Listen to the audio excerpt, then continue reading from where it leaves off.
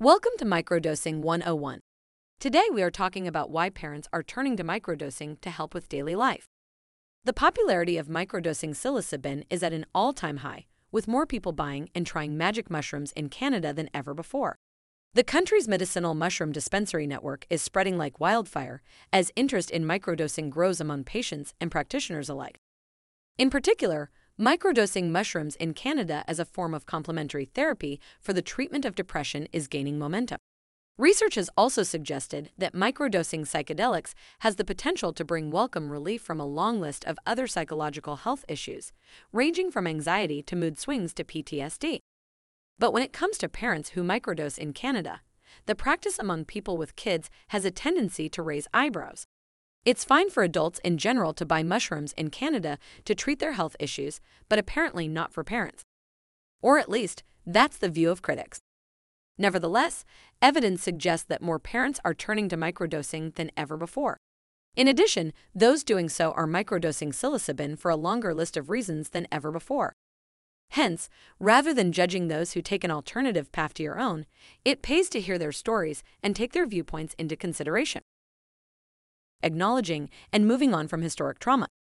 For example, there are some parents who readily admit that traumatic events in their own past have an inevitable impact on their parenting capabilities. There's a known and well-documented cycle of trauma associated with parenting, wherein issues during one's upbringing subsequently affect the next generation, and the cycle continues. Irrespective of the nature and extent of the trauma or who was responsible for it, it can be extremely difficult to break the cycle. Nevertheless, many parents have reported major improvements after turning to subperceptual doses of psychedelics.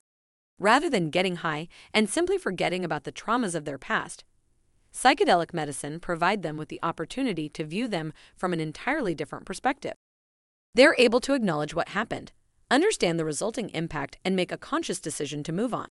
Something that would not be possible with conventional meds for treating things like anxiety and depression, which in most instances are simply designed to numb the residual symptoms and effects of such conditions. An alternative to traditional antidepressants. Making the decision to experiment with psychedelics as an alternative to traditional medications is not something most parents approach lightly. In fact, it is comparatively rare for a patient with depression, anxiety, or PTSD to try psychedelics without first trying more conventional approaches to treatment. Traditional antidepressants have the potential to be effective to an extent in the vast majority of users. However, even when traditional meds bring the symptoms of depression under control, they have a tendency to trigger a long list of side effects of their own. This is why parents in particular would often prefer to avoid the use of these traditional prescription drugs where possible. They may have a positive impact on the symptoms of their depression, but at the same time cloud their days and nights with additional symptoms and side effects. Among those who make the switch to tiny doses of psychedelics, this is often where the biggest difference lies.